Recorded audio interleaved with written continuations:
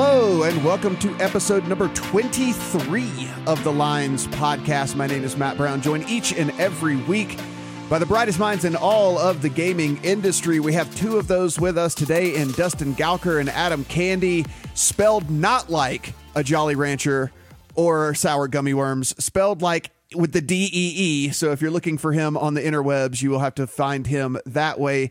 Guys, of course, we are going to get into this congressional hearing stuff, and that's going to be the main topic today. If you see us kind of gloss over some things that we normally would go a little bit more in depth with, of course, you understand why. There's lots to talk about on that. And of course, we'll circle back next week and hit on those topics. We are on iTunes. We are on Stitcher. Please subscribe, rate and review. And if you want to give us some feedback, podcast at thelines.com. We enjoy hearing from you guys. We want to hear anything that you want to say, good or bad, about this very podcast that we do. So interesting times that are going on right now. Dustin, let's talk about West Virginia to start things off here. We're going to do the quick hits like normal. West Virginia had some numbers come out. Yeah, we know the first 3 weeks of sports betting in West Virginia had 3.4 million in wagers. That might not sound like a terrible amount of money, but keep in mind, this is basically one physical sports book that's in West Virginia. There's no online wagering. We just had Hollywood, Charlestown open earlier in the month, and now later in that time period, we had the FanDuel Sportsbook at the Greenbrier open. So I'm not sure what we have for expectations, but there's still, $3 million for a sports betting market that didn't exist, not online, is a pretty big number for my book. Yeah, I mean, I think it's one of those things that we continue to look at in whenever these states open up is, yeah, the number might not blow you away at first, but as you just mentioned, when you break it down and you realize that there's only a couple of books that were open, actually one book for the majority of it, and then a couple came on there at the very end. Okay, let's start to break it down and really understand that with one book in a month where there's not a ton of sports going on. Again, we continue to make that caveat about August where there's not a ton to bet on, certainly not from a public aspect. I don't hate the numbers. Yeah, and it's, West Virginia is going to have 5 casinos eventually with sports books. You're up to 15 different sports book skins or operators are going to be in there. So this is the tip of the iceberg. This is we're nowhere near a mature market or how many operators or, again, online wagering. It's going to be a huge part of every market that opens up, and we'll see that bear out in future months as West Virginia gets into online sports betting too. Adam, over at Legal Sports Report, of course, you can read all about the ins and outs of this deal, but we certainly want to talk about William Hill and IGT here. William Hill making deals left and right. Every time that we seem to fire one of these podcasts up, like every other week, there's a new deal to talk about with William Hill, and this is a pretty big one as well. I like the angle for William Hill and IGT here. They're pitching pretty specifically in this new partnership to lotteries. And we know that we already have a couple of state lotteries that are operating sports betting in Delaware and in West Virginia. And we know that Rhode Island as well is planning to go that direction. And that's where William Hill and IGT are already paired up in Rhode Island. And through this deal, they're going to offer their services together nationwide. And as you said, William Hill is everywhere. These two companies combined have a presence in all 5 states that legal sports betting is active in right now. And I think when you get a look at this deal, you can see that it's going to continue to grow well into 2019. I know when this news came out, Dustin, you did a retweet of the story that was on LSR and just said William Hill basically taking over here. And, from where we sit, looking at all these different partnerships and looking at what might even be left as we move forward with all this, it certainly looks like William Hill that their aggressive nature in this is paying off. Yeah, I mean, it's hard to find somebody who's done more deals, been more aggressive in the U.S. market. I mean, they have entry paths into a lot of states. I mean, it's more likely than not, if you're in a state that's going to have legal sports betting, that you can or will be betting at a William Hill, either physical book or online book. Whether that's good or bad, that's into the eye of the beholder. But William Hill is clearly, if not in the lead position, one of the big leaders out of the gate in U.S. sports betting. Let us talk about a story near and dear to your heart as we move on here through our quick hits. Oregon sports betting possibly one of the next states to legalize, Dustin? I mean, how happy are you that you are going to finally get to drop some money on your beloved Philadelphia Eagles in your home state? Pump legal Oregon sports betting into my veins. I have no idea what it's going to look like or how it's going to be, but yes, Oregon continuing to look like it's moving forward. I've talked to lottery officials there in the past. We had a story at LSR this week where they've actually gone through the process of making projections of how much revenue they make in Oregon. That's $100 million in a mature market 3 years down the road. After launch is what they projected. So they're not. This is more than just lip service. They're looking without any kind of additional legislation, looking at legalizing sports betting in Oregon. It would be through the lottery. We don't have commercial casinos here. We do have tribal casinos as well. But and it's going to be mobile. It'll be on an Oregon lottery app, possibly as soon as next year. So yeah, good news for me and fellow residents of Oregon. I am rooting for you, my friend. I hope that this is up and running in time for you to put all of the futures bets on all of your Philadelphia Eagles next year. Maybe even your Phillies. Phillies. Maybe, yeah. I mean, who have dropped 10 in a row. I think they've lost 10 in a row. I don't know what the exact stat with the Phillies was, but they were at one point recently 14 games over 500, and if they finish under 500, they'd be the first team in history to do that, when being that far over 500 this late in the season. So, it's so funny on the Twitter machine. I see these beaten up Phillies fans as well who say like this is pretty much just par for the course. Like I expect nothing other than this from this team. You get gut punched when you're a Philadelphia sports fan. You just expect it. That's why the Eagles win last year was so unexpected. So we continue on with our talking about different states and how things are progressing. Adam, what's going on with Illinois?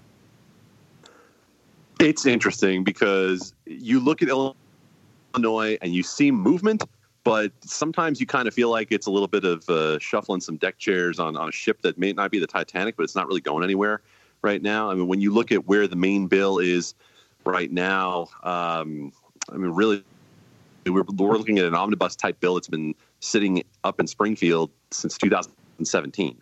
And we do have some upcoming hearings that are going to potentially advance where we might be going with the legislation. But to reference the story that Nick Garcia had at Legal Sports Report this week, he talked to some folks in Illinois who were pointing to the upcoming election as a really big deal for the future of Illinois gaming legislation because Rahm Emanuel is on his way out.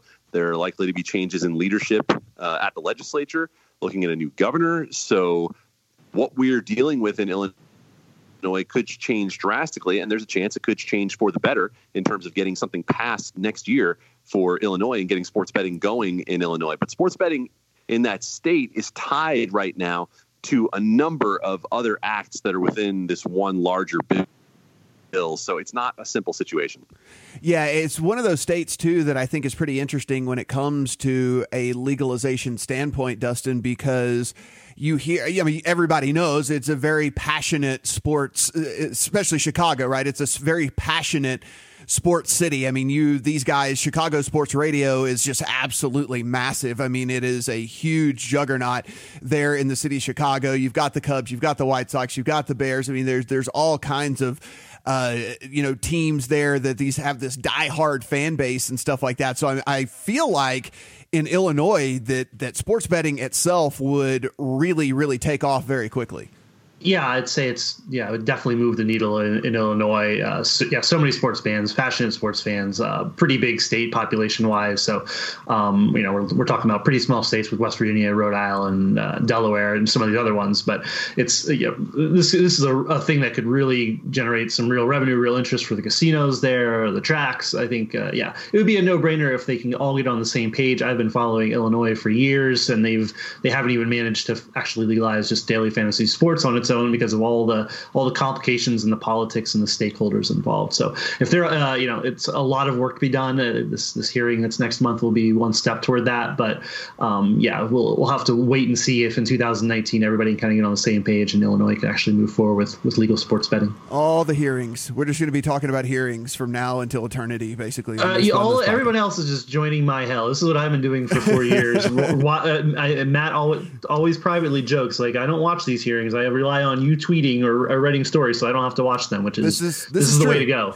This is true. And I did put myself through the hell that was the congressional hearing this morning. So we'll talk about that. And I'll give every one of you a reason why you should never, ever tune in to one of these things. FanDuel sent out a letter to its partners here, basically telling them, hey, thanks for working with us. Also, let's not be working with those offshore books because they are literally working against us. Dustin, this was a pretty interesting story. Yeah, they said in a letter, if you're promoting offshore books, you better stop it, or we don't really want to work with you anymore, which should be a no-brainer. If you're in a legal market, you don't want people kind of dipping out of both sides. You want them to promote legal books and or you should go over and promote offshore. There's not going to be room to straddle the fence, and that's a larger issue, I think, moving forward. It's more than just FanDuel saying, "Hey, don't do this." There's going to be a bright line with regulators. Like in New Jersey, you can't do both. You either promote legal books or you promote offshore books. You're not going to be able to say, "Oh, sometimes I'm doing this, sometimes I'm doing that." And I'm not sure everybody's kind of aware of that based on how much marketing we've seen of these offshore books through pretty reputable sports sites and personalities. So it's a larger question. It's something that I think is just coming under the microscope, and you're going to see a lot more about it moving forward. Yeah, I'm not going to say that this podcast had anything to do with that letter going out, but we did kind of bring it up that it was odd. I mean, I'm just going to throw it out there. I'm just going to throw it out there that it was odd that there were sponsorships from legal entities that were also running in conjunction with sponsorships from offshore entities. Just saying. Yeah, we've been pointing that out. Me and Brett, who's not on the podcast this week, we've been pointing that out a lot on the Twitter machine and whatever else. It's an issue. It's like we saw Jason Robbins, CEO of DraftKings, also bring it up in one of his media tours. He was pushing, "Hey, you can't be pushing offshore books. That's one of our biggest problems for legal sports books. We're coming from a position where you're starting from way behind of these guys. So if we want legal sports books to compete, you really need to have everybody on board. You can't have people, on both sides of the fence." And finally, in our quick hits before we head to this riveting congressional hearing that we had this morning, Tiger Woods won a golf tournament, Adam. It was really awesome. I mean, the spectacle that was, the way that the crowd was reacting, the way that the public was reacting, the way that sports was reacting in general. You look at this and it makes you wonder. I mean, I understand LeBron is a very big needle mover, but outside of LeBron, I actually think Tiger might be the only athlete that can get so much buzz going in all of sports. I mean, sometimes in teams and different things like that, but we're talking like individual athletes. It was absolutely crazy to see that reaction. Of course, because of that win, the byproduct is he is now the betting favorite for basically every golf tournament moving forward. I mean, these future odds have come out. There are actually even future odds coming out about his major wins all the way through 2025. So this is the type of effect Tiger Woods has on everything, that they will invent prop bets that you would literally have to place a futures bet for 7 years if you wanted to bet on the different things like that. But let's talk a little bit just about the Tiger Woods thing from a sports aspect, and then, of course, just the gambling aspect as well. So, Matt, Dustin, settle in for story time for a moment. Adam takes you to 2005, April. If you know your Tiger Woods history, you probably know what happened that year. That was the year of the famous chip at 16 up the hill that came back down, settled on the lip, showed the Nike logo for some free publicity, and Tiger and Stevie Williams wheeled it into the hole. And standing about 50 yards away from that hole was Adam Candy covering the Masters that particular year. And it was the loudest roar I've ever experienced covering a sporting event. I've covered the World Series, covered playoffs, the U.S. Open. I've never felt anything like what the fans let out when that shot went into the hole. And that's always been my lasting impression of Tiger Woods. And now we're seeing that come back into play. Not only that, but Tiger Woods has become a redemption story. Now we look at what Tiger Woods went through, and not all of that is, stuff that people are going to endorse. But at the same time, The injuries are something that everyone can relate to in terms of what he's fought through with the knee problem, with the back problem, with the broken leg. And Tiger Woods is at least back in the public consciousness. Is he back as the number one golfer in the world? I don't care about the world golf rankings just for the purposes of what we care about. No, of course not, because the competition is younger and stronger and healthier, and the Spieth and McIlroy and Dustin Johnson crowd is going to be there to give Tiger a challenge consistently. But man, oh man, is it fun to have Tiger Woods back in the discussion and to see what we saw last week with the fans chasing him down and what they felt. And I don't know if you guys saw the little piece that I retweeted this week that was about a minute video with Tiger Woods looking at an iPad video of everyone who said he would never do anything again, that he would never win a tournament, that he'd never win a major, and just sort of smirking and looking down in a satisfied way at it. Tiger Woods is at least back as America wants him, which is as a contender, which is as a story, which is frankly the only reason they watch golf on a regular basis. Right. And Dustin, I've said several times on this podcast that I think the legalization of sports betting, I think that golf has the biggest amount to gain from it. I believe that once people kind of figure out about golf betting, I think they're going to really get into it. It's a 4-day sweat, so you can you're getting, quote unquote, more bang for your buck. You get all, Thursday to Sunday whenever you place a bet. Of course, I think a lot of people don't realize all the different types of golf bets. You can bet groupings, you can bet head to heads, different things like that. And I think that as this continues to expand here, I think golf actually has the most to gain from all of this. I mean, people are going to bet NFL and watch NFL as it is, but I think that people might tune in to some of these golf tournaments a little bit more if they have money on it. So for me, I think golf really has a lot to gain from this. I think the thing that doesn't have a lot to gain from this is this head-to-head match against Phil Mickelson. Phil Mickelson finishing last in the tournament, Tiger Woods winning the tournament. I don't think that really helps out that so much, but golf in general. Yeah, and we saw this already with daily fantasy. Golf went from something nobody offered to it's it's a pretty big part of the daily fantasy portfolio over at DraftKings and FanDuel, and it couldn't come at a better time either. You have Tiger Woods on the Ryder Cup. Part of that, and you can actually now bet on that in New Jersey. I actually got a release today that like DraftKings and a few of the other sports books in New Jersey are doing tons of different in-play bets. You can bet on just the individual pairings. So many different ways to bet on golf. Absolutely, it's the advent of sports betting. PGA Tour and the rest of pro golf definitely has a lot to gain from this, even more so than the other sports, I think. Yeah, I mean, in all of this discussion with these leagues, I think the PGA and NHL should change their tune very quickly and start trumpeting legalized sports betting, because they definitely have the most to gain from all of that. All right, on to our main topic of the week here, and this will take us through the end of the podcast, guys. I want to leave for this. I don't want to be a part of it. Sorry. You're our lifeline.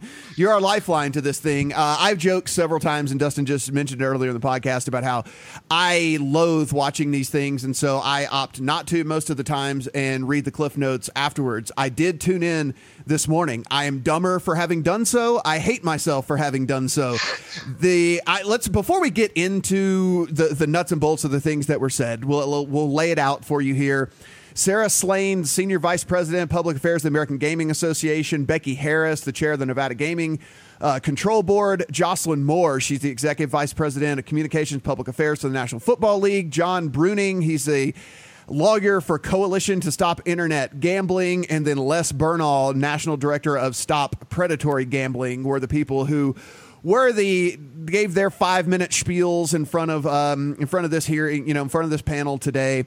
Guys, really, let's start with the overarching thing. And the overarching thing to me is it is still incredibly shocking to me, and I understand, and Adam will have a little bit more insight into this, certainly having worked on the inside, but it is still shocking to me how you can show up for one of these hearings, and I'm talking from a congressman's side, knowing that you're going to have to listen and ask questions and different things like that, and literally having done absolutely no homework whatsoever, and asking the most benign, ridiculously absurd, basic knowledge questions and or quoting something that is obviously so incredibly false that it I don't know, it just blows my mind that this is a thing. I prepare for this podcast. We do this podcast. I prepare for the other podcasts we do. I do preparations for every single thing. And it seems like these guys are just showing up and have no clue what the hell is going on.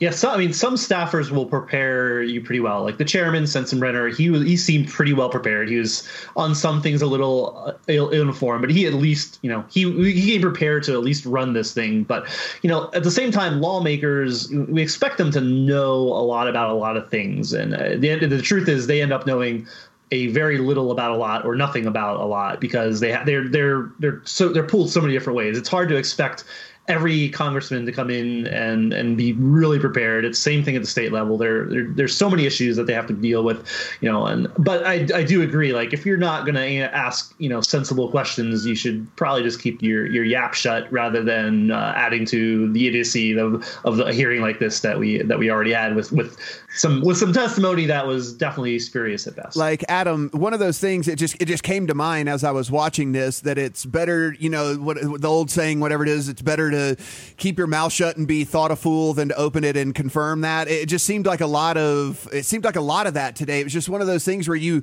some of these questions that were coming out and some of these directions that these people were going, you could just tell that they did not have any sort of grasp of what's going on here.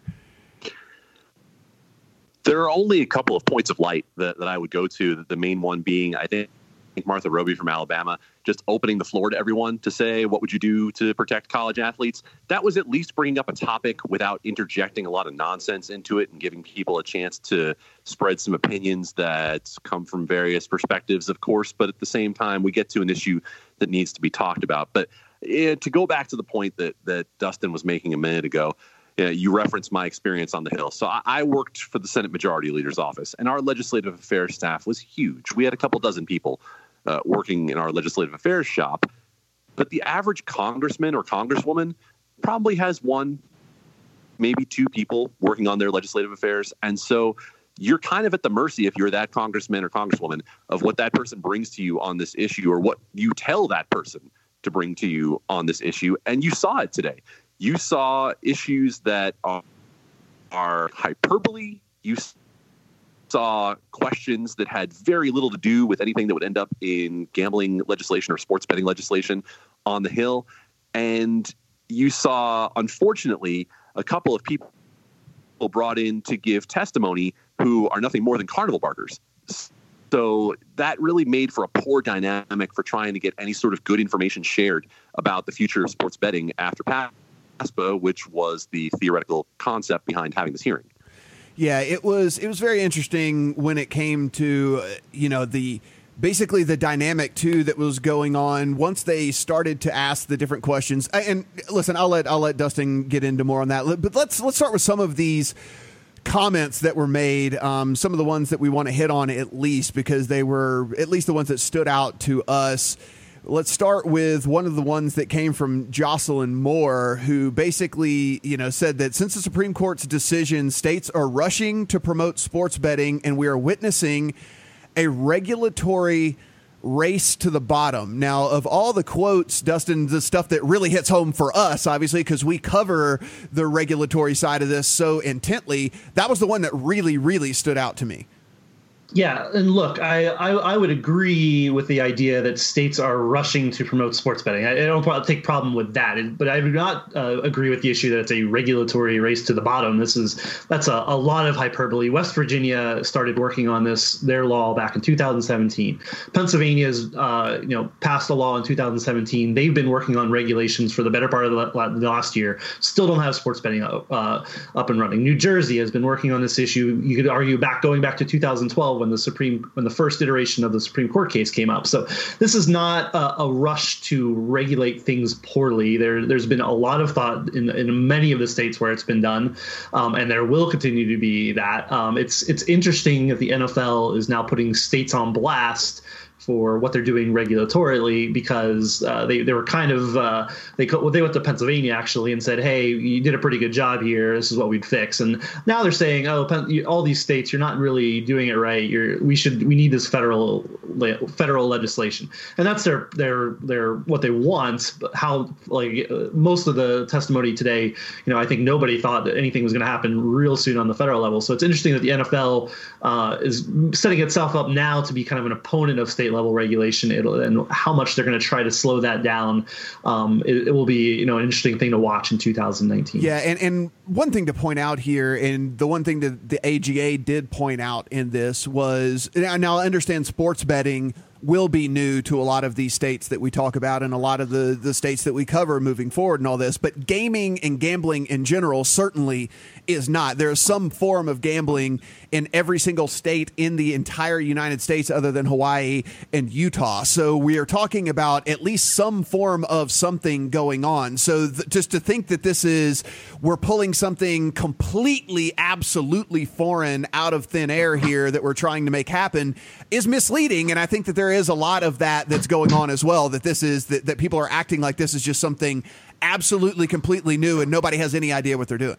Yeah, sports betting is. Oh, sorry. Go ahead, Adam. No, the one point that I wanted to add, Dustin, before we move on to that is, I would like an answer from Jocelyn Moore, and we will be putting this question to the NFL and to anyone who espoused this point at Legal Sports Report. Explain to me what the regulatory race to the bottom means.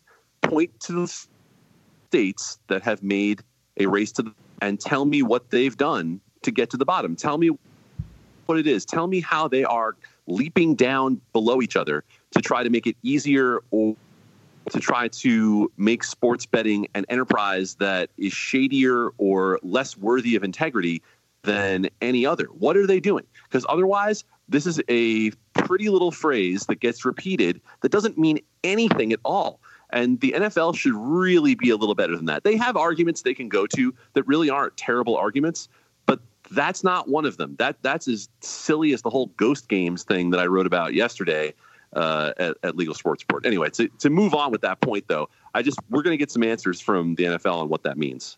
And I'd argue that there's no reason to do that. I just don't get what the talking point is. If I'm the NFL, or if I'm a state regulator actually, and I'm hearing this from the NFL, I'm like, why am I going to listen to you? You're telling me that I'm a gaming regulator. I've been doing this. Granted, we haven't been doing sports betting, but we've been regulating every other type of gaming successfully in this case of Nevada for decades. In the case of a lot of states, even still decades. Pennsylvania's had all sorts of gambling for a while now. So I'd be pretty offended if I was a lawmaker or a state regulator and I was hearing the NFL come say, you guys have no idea what you're doing. You have to have federal oversight. You're not going to be able to do this without us, without our input, and without Congress itself. I think that's a losing PR battle for the NFL. That was the very first thing that I thought of when I heard that, was they're doing themselves no favors by coming out and coming against these states, because we all believe that any sort of federal anything is certainly not happening anytime soon, but we will certainly have things happening at the state level way faster than we would have at the federal level. So to come out and basically the people that will be actually passing laws and implementing things for you to come out and say, yeah, by the way, you guys are doing this really terribly and you have no idea what you're doing. I think that was a pretty interesting line to take. I'll just put it that way. Pretty interesting. We have the NFL. Obviously people have problems with the NFL PR effort on lots of things, and I think this is just another example. Like, okay, you have your nice little soundbite, but it's not. I can tell you from experience, it's not going to play well if the right people hear it or get a hold of it. It's gonna hurt their currency in state legislatures. Moore went on, Adam, and said customers who choose to place wagers should know that data is timely, accurate, consistent across markets, which you can only be assured if the data comes from sports leagues or their licensees. Translation, we want to get paid in this. It was a fancy way of saying we want you guys to ensure that we get paid.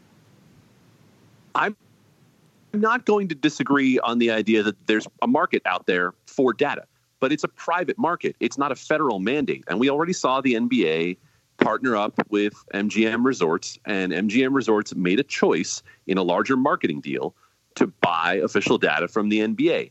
That was MGM's choice. That's what casinos should be allowed to do, and MGM opted to do it. But let's dig a little farther into that official league data idea. Okay, so that's what the NFL says about their way to make money, because they haven't pushed for integrity fees. They're the one league that really hasn't gone anywhere near the integrity fee situation. But now the NFL wants books to have to buy official data.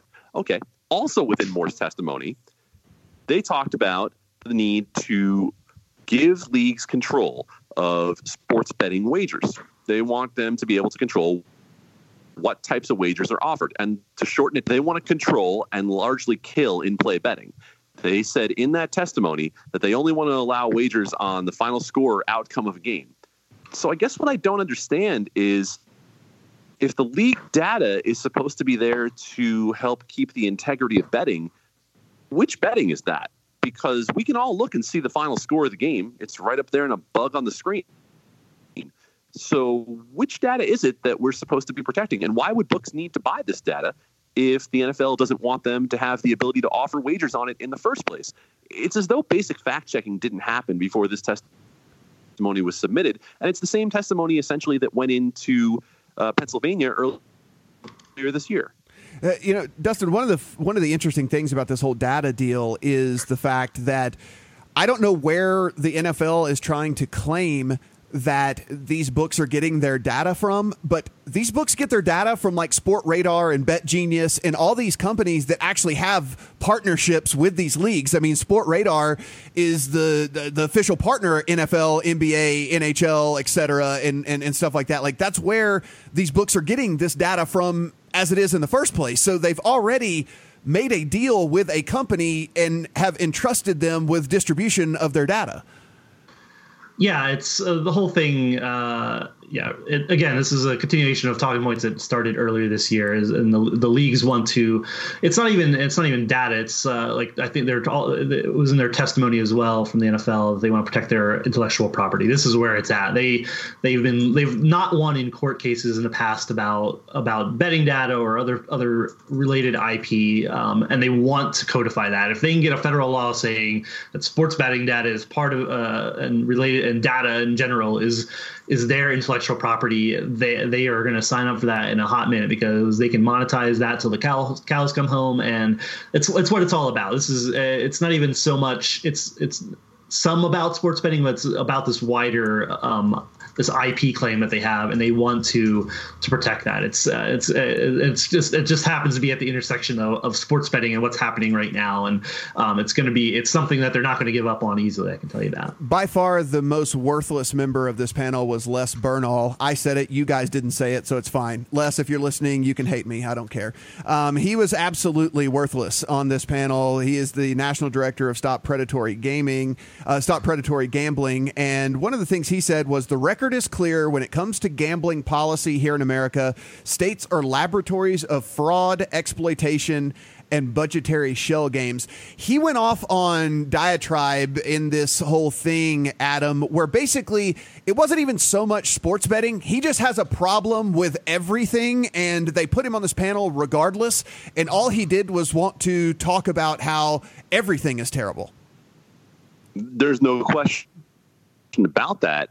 And I would say the same thing that I would say to the NFL about the regulatory race to the bottom, because he echoed that idea. And what you talked about with this idea of states being labs of fraud and all sorts of other. Okay, show me your evidence. Show me something that you can point to that makes this blustering and this yelling seem like anything more than that. And he didn't do that. And the other interesting dynamic on this panel, and you kind of alluded to this a minute ago, Matt, is Bernal and it was allowed to talk and was allowed to go through his full testimony of whatever he wanted to say. And Sarah Slane and Becky Harris had to fight for every word that they could get in this panel. They were cut off repeatedly. You could tell that they were there only because House Committee felt like they needed to have some sort of representation of gaming's interests, but they really didn't have any interest in listening to what they had to say. Yeah, it was very, very slanted for sure when it came to that. Now, John, Is it Brunning or Bruning? Do either one of you know? Do we know?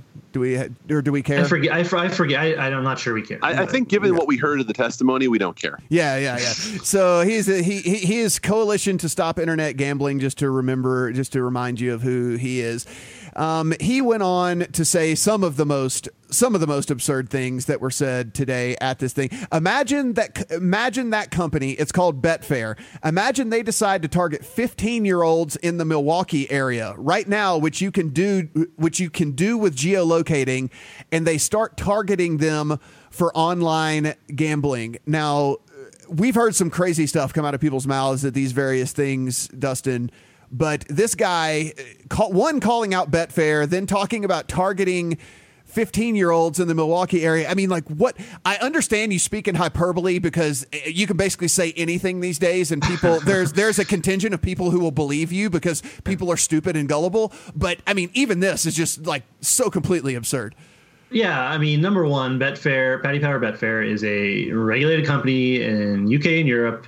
They have online casino in New Jersey. They have online sports betting via FanDuel in New Jersey. They have physical sports books now in both Mississippi and West Virginia. This is a regulated company that's not doing this. This is not. It was definitely the most frustrating thing I heard because it has no base in reality. Number one, if you're going to target somebody, call out a freaking offshore book. Call out Bovada or MyBookie or anything. They're not doing this either, probably, but they're also not. You're not able to like say, hey, I know you're a 15-year-old. I'm going to target an ad to your phone so you come bet at my sportsbook. This is not a thing that happens. This is not what geolocation does. Geolocation tells you whether somebody's within state borders or within a country's borders and whether they're able to legalize gambling. This is not to target minors for sports betting. So the whole thing was preposterous.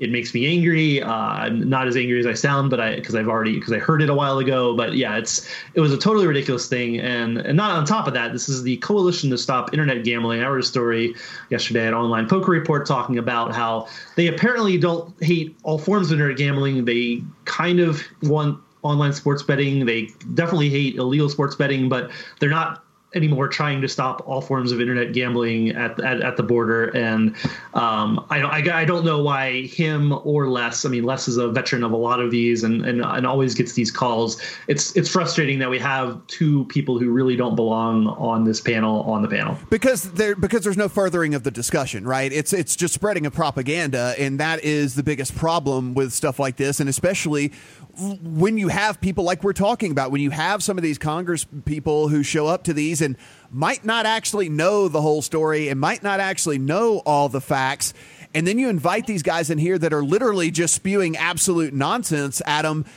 and the worst part about it is they could actually sway opinion. That's really the hard part, is how this is going to be covered and whether or not it creates any sort of a snowball effect, because that's really the only purpose for having this if you're going to try to get something done at the federal level. And obviously this is what the leagues wanted to happen. They wanted to have this hearing so that they would have a forum to make these things look legitimate that they wanted to say, these proposals that have been roundly rejected at the state level everywhere they've gone, other than the common sense things they've tried to ask for. Dustin talked about the IP argument that they're trying to get through. I mean, most of the IP is through trademarks and marks and things that are settled law. If they want to talk about the data portion of that, go look at the fantasy sports lawsuit and see where that went. Yeah. So we look at. Go ahead. It's just we look at it, and just to further kind of like with this whole spewing stuff that doesn't make any sense. He continues with kids push a button and say, "I'm 18." They might be 14. Kids grab dad's credit card and say, "I'm John Bruning. I'm 49 years old." They punch in, "My 19-year-old could do that. My wallet's laying there. I'm taking a nap on a Sunday afternoon." It's happening all around the country, Dustin.